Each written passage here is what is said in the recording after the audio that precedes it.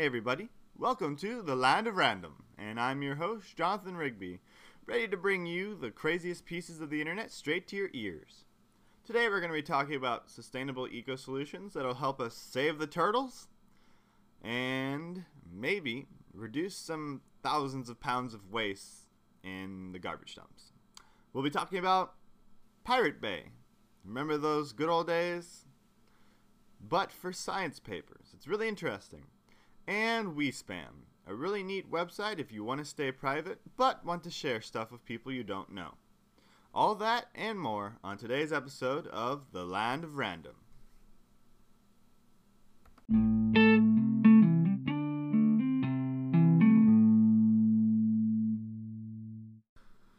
First up on today's show, we're going to be talking about some really neat sustainable eco-solutions. Now, I know we want to save the turtles and try and make those garbage dumps a little less smaller, but how can we do that while still using a lot of the same things that we're used to? For example, some stores have moved away from using straws completely, but that leaves out people with disabilities and people who are sensitive to, just drinking out of the cup because they have sensitive teeth. And so we need to figure out solutions that work for everyone. One company, well actually there's multiple companies, but Ong Hut Co., a Vietnam-based company, actually makes grass straws. They make grass straws out of it's a type of grass called sedge grass. It has a hollow stem, so it's naturally basically a straw already. So what they do is they sell these hollow grass cut into straw shape, which is actually really cool. So basically, these are a little different than your normal straw. You can't just, stick them on the shelf and let them sit for 3 months. You have to put them in the fridge, make sure that they're in good shape. So there's obviously a lot more friction than a normal straw. And obviously, for now, since they're not very big, they're still way more expensive than, a plastic straw. Like, you can go get like 50, 60, 70 plastic straws at the grocery store for, $5-6. But these are significantly more expensive. But what they bring to the table is a solution that's sustainable. You could have fields and fields of sedge grass that you're harvesting and replanting and, making sure the earth is taken care of as you're doing so. But it represents a solution that gets rid of the plastic straws. It's really neat because we're solving a problem by using something that's sustainable. Now, on the other hand, I could see people complaining about, a grass straw. It's like, oh, this takes too much time. It's not worth the effort. But honestly, we have to think long term about these kinds of things. You think the U.S. goes through millions and millions of plastic straws every year. All those straws are used once and thrown in the dump. How many years can we do that with hundreds and hundreds of items like the plastic straw before, there are literally dumps with nothing but straws and plastic cups and all these things? We need to find solutions that we can create at scale, like a grass straw that's sustainable, that we can create at scale, hundreds of millions of them, but are also economically and environmentally friendly. People need to see both sides of the issue in order to make a decision. Someone at Walmart who only makes $25,000 a year is always going to pick up the plastic straw over, the more expensive grass straw. However, have enough competition, have enough of a market, and that grass straw is going to be just as cheap as the plastic straw. It just takes a bigger market, more information, and more of a demand in order for them to succeed. So, right now with grass straws, we're talking about just small companies people who don't have, say, the power of a huge brand. So that's why we're going to transition right to our next topic, which is a really neat solution that Coca-Cola has been working on. Basically, it's kind of like a cardboard box, but a recyclable one. So it's like, think of, those horrible plastic things that keep getting stuck in the ocean. Turtles are getting hurt, seals are getting hurt. Just so that way we can more conveniently carry around a 6-pack of beer or a 6-pack of Coke. Coca-Cola has been working on a solution that's like a miniature cardboard box that you fit the soda cans into. What this does is make it much more environmentally friendly. It's just kind of like a cardboard box that's recyclable, that does not make the same kind of impact that, a 6-pack of rings as it floats about in the ocean hurting animals is going to make. It's really neat. It's called the Keel Clip. Right now they're testing them in Europe, and their goal is to remove all those plastic wraps from their cans in the European Union by 2021. That's a really big goal. It'd be really neat to see if they make that goal, but I hope they do. We need to understand what effect that all of our technology and plastics, metals, are making on the environment, and we need to take the time to create sustainable solutions that we can make at scale that solve these problems. We'd love to have, grass straws, these cardboard things that Coke are coming up with, even the banana leaves that people have talked about. We'd love to have these solutions at scale for everyone. But in order to do that, we have to make them just as cheap as the old solution. Or we need to educate people to the point where they see that this is worth the investment of paying an extra, $2, $3. So I recommend that you go check out these things. If you want to search online, just look up Keel Clip. It's KEELCLIP. And you can see more about that solution. Look up Keel Clip Coca-Cola. They have a video. It's kind of hard to find on YouTube, but you can find just look up Coca-Cola Keel Clip, and you should be able to find it if you want to see what it looks like. And then for the grass straws, just type in grass straws, and you can actually buy them on Amazon right now. They're not from the same company that I mentioned earlier, but you can go. They have hay straws, they have plastic straws. What am I saying? Plastic straws. Sorry. Misspeak. They have paper straws. There's more than just these grass straws out here. There's a lot of companies trying to come up with the next big straw. And that's awesome. It's awesome to see an emerging market coming out of something that has been stagnant for decades. And that's a really cool thing, is that as this demand is starting to appear for an alternative to the normal straw, all these new markets are emerging. Now, I just typed into my phone grass straw, and I just saw something called the hay straw pop up.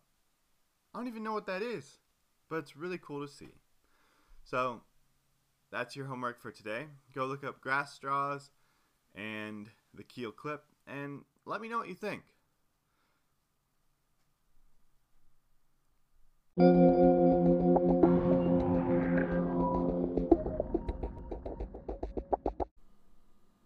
Remember the quote-unquote good old days of Pirate Bay, Project Free TV, Kick-Ass Torrents, all those, bootlegger internet video streaming platforms that you used back when you were in high school and college and was broke. But since then, you've started paying for, I guess I'd say, the Holy Trinity now. Netflix, Amazon Prime, Hulu / Disney Plus. You pay for those and you can watch most of everything, and then you pay for everything else on Google Play or iTunes. That's kind of the state of movies. With music, it's basically just Spotify or Apple Music. You use the free version or you pay for it. The piracy wars still continue, but they're nothing like, back when Groove Shark was basically a legitimate website for forever. Oh my goodness. Don't get me started on those days. That was a very strange day. Groove Shark being a basically illegal streaming website making money from legitimate advertisers because of a few gray loopholes. Wild times. Wild times. So anyway, where am I going with this? Did you know that piracy is alive and well in the world of scientific research, academic research, and medical research? There's a really big, I guess you could say, moral argument being made for allowing these kind of projects to exist because of how much they can help people who can't afford research. Just buying one scientific paper online can set you back $20, $30. Journals cost thousands, if not tens of thousands of dollars a year to subscribe to get access to their papers.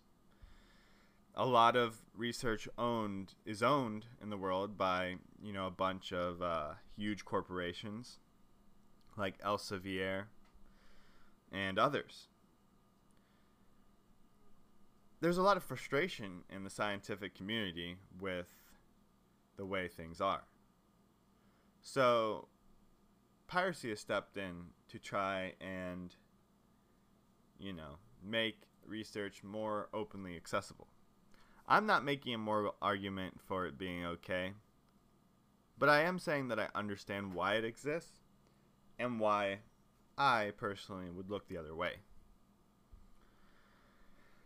I read this one article in Vox. It's from July this year. It's by Brian Resnick and Julia Beluz. It's kind of talking about the war between the University of California and Elsevier. They recently dropped their subscription to Elsevier, which is the world's largest publisher of academic journals, because they saw it as a watershed movement of revolution against these giant companies that control so much academic research. It's kind of as if, let's say, there were 10,000 farms, and they were all behind a giant, huge wall. And then they charged hundreds of dollars to access crops every year. Thousands of dollars. Tens of thousands. If you're, say, someone who's trying to eat, you are going to starve pretty quickly. It's the same with a lot of scientific researchers who can't afford to shell out hundreds of dollars a month or $10 or $20 an article. It's just way too expensive.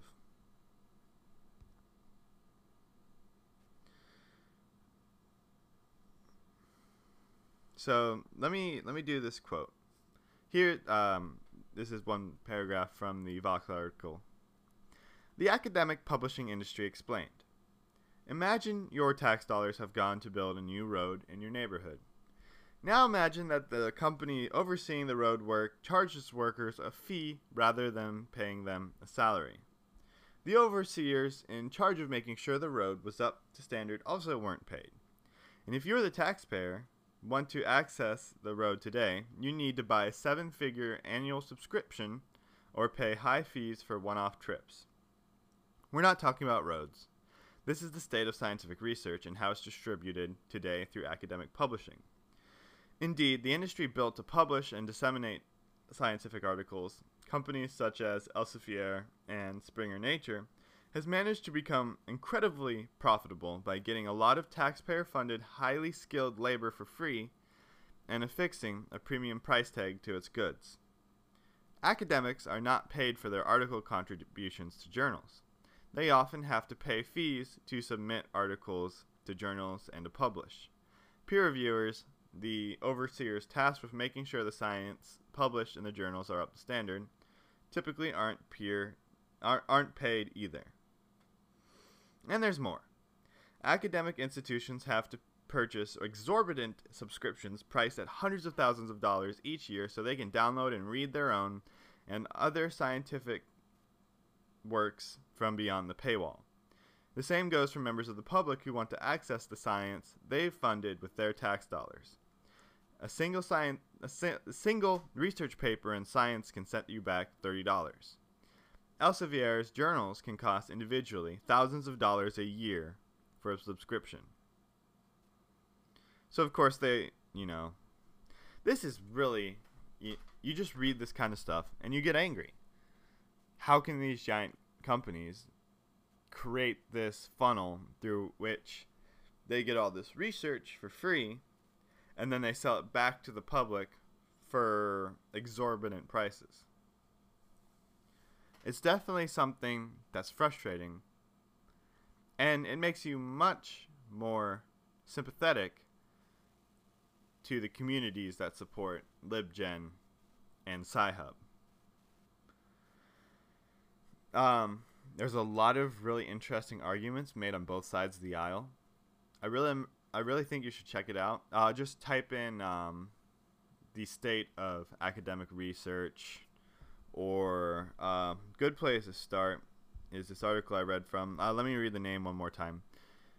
It's called The War to Free Science by Brian Resnick and Julia Bellouz.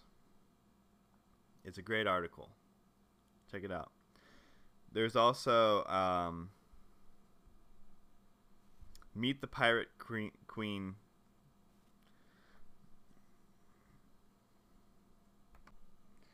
It's this Verge article entitled Science's Pirate Queen.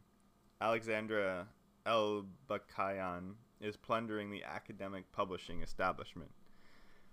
She's the one behind Sci-Hub. She started back in 2015. There's dozens of articles talking about all the moral, legal ramifications, the greater good, giving research to people for free so that way, new vaccines are made, advances are made in medicine. It gets pretty tangled pretty quickly, and it's way deeper than these, past 7 or 8 minutes have gone into. I really recommend looking into this topic. It's fascinating. We're going to leave it there for now, but who knows, we might return.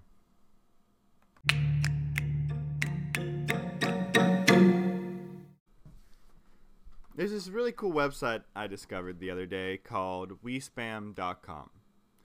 It's essentially a way to create a anonymous mini website where you can share links, files, chat with people, but do it anonymously.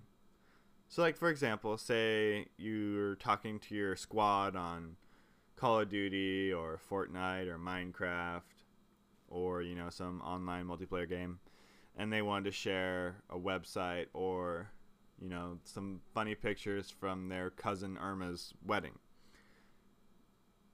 WeSpam.com is a great way for you to hide your identity from people if you don't trust them.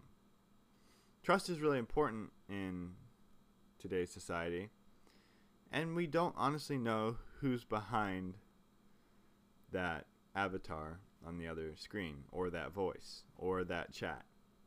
We have to take measures to protect our privacy unless we know absolutely for certain that someone is safe. It's really important. We can't just go out willy-nilly giving our phone numbers or our personal email addresses, because you can glean a lot of information from that data, especially if you're a stalker. So I recommend checking out WeSpam.com. You can create your own mini website, essentially. Just name a space, and then upload files or chat with people on it, and everything disappears. Nothing is forever. It's a really cool little site. Check it out. Just go to www.wespam.com. Check it out.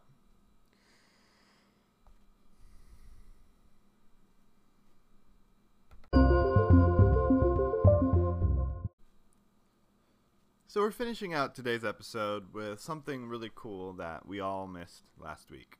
Honestly, if you're one of those 1,000 people who managed to get into this, please send me pictures. Please. So, it's called the Coca-Cola Insiders Club. And what they did was create a very exclusive 6-month program where you get a box every month with drinks that haven't been released yet, swag, and other really cool stuff. It was $50 or $10 a month, and you get a box every month. It takes the subscription box mania that's permeated everything the past, 5 or 6 years or more, and it's flipped it on its head and say, hey, we're Coca-Cola. We want you to try our newest and latest products early, so we're going to get you to subscribe to a box. And hey, by the way, only 1,000 people can sign up for this. Coca-Cola is doing the whole idea of exclusivity right. Everyone's sick of subscription boxes, but if you're a giant company, you're known and loved in most households because company spends billions of dollars a year on marketing and advertising. Who doesn't like a good Coca-Cola polar bear? Let's be honest here. No one hates that ad. And I imagine there's millions of people who go out and get a 6-pack of Coke who don't even drink Coke anymore because of the nostalgia of that. They have a lot of brand power. So they set up this little subscription box, and it just sells out. And they say, hey, sign up by email to find out if we do it again. Obviously, I signed up. It's a really cool exclusivity play, and I think a lot of brands need to look into doing something similar. You can get a lot of people to sign up for something if it's cheap, if they get free stuff out of it, and, it's like something no one else has tried. It's exclusive, 200 people only. You need that FOMO. No one wants to miss out on anything. So, this is how you get them. You get those really, really important people in your tribe, the ones who spend a lot of money at your company every year, and you get them to sign up for this, and they're set. They are in. And all the people who missed out, you can say, hey, sign up for my email list to find out more next time. And boom, they all sign up too because they all went in on this too. It's a really cool thing to see. It remains to be seen. Obviously, no one's gotten one yet. The people are going to start getting them in January. I'm really excited to see some unboxes, see what this actually looks like, and see if this actually pays off. Because you figure each of these 1,000 people are basically going to be brand ambassadors for free. They're going to be posting to social media about this. They're going to be telling their friends about the exclusive drinks that they've got before they have hit the shelves. And they'll be sharing it on social media. So you have 1,000 people all, reaching out to their 100 to 200 people and exposing them to all these new products, and so it pays off. You have all this sharing, and you have this virality just by creating this exclusive little club. I think a lot of brands could do this.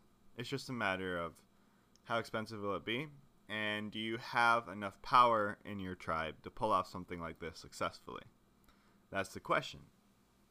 So, check it out. Look up the Coca-Cola Insiders Club, and good luck. Hopefully, when you sign up with your email address, they'll add you to the next list. I'd love to get in too. I'll be honest. Anyway, check it out. Hope to see you next week.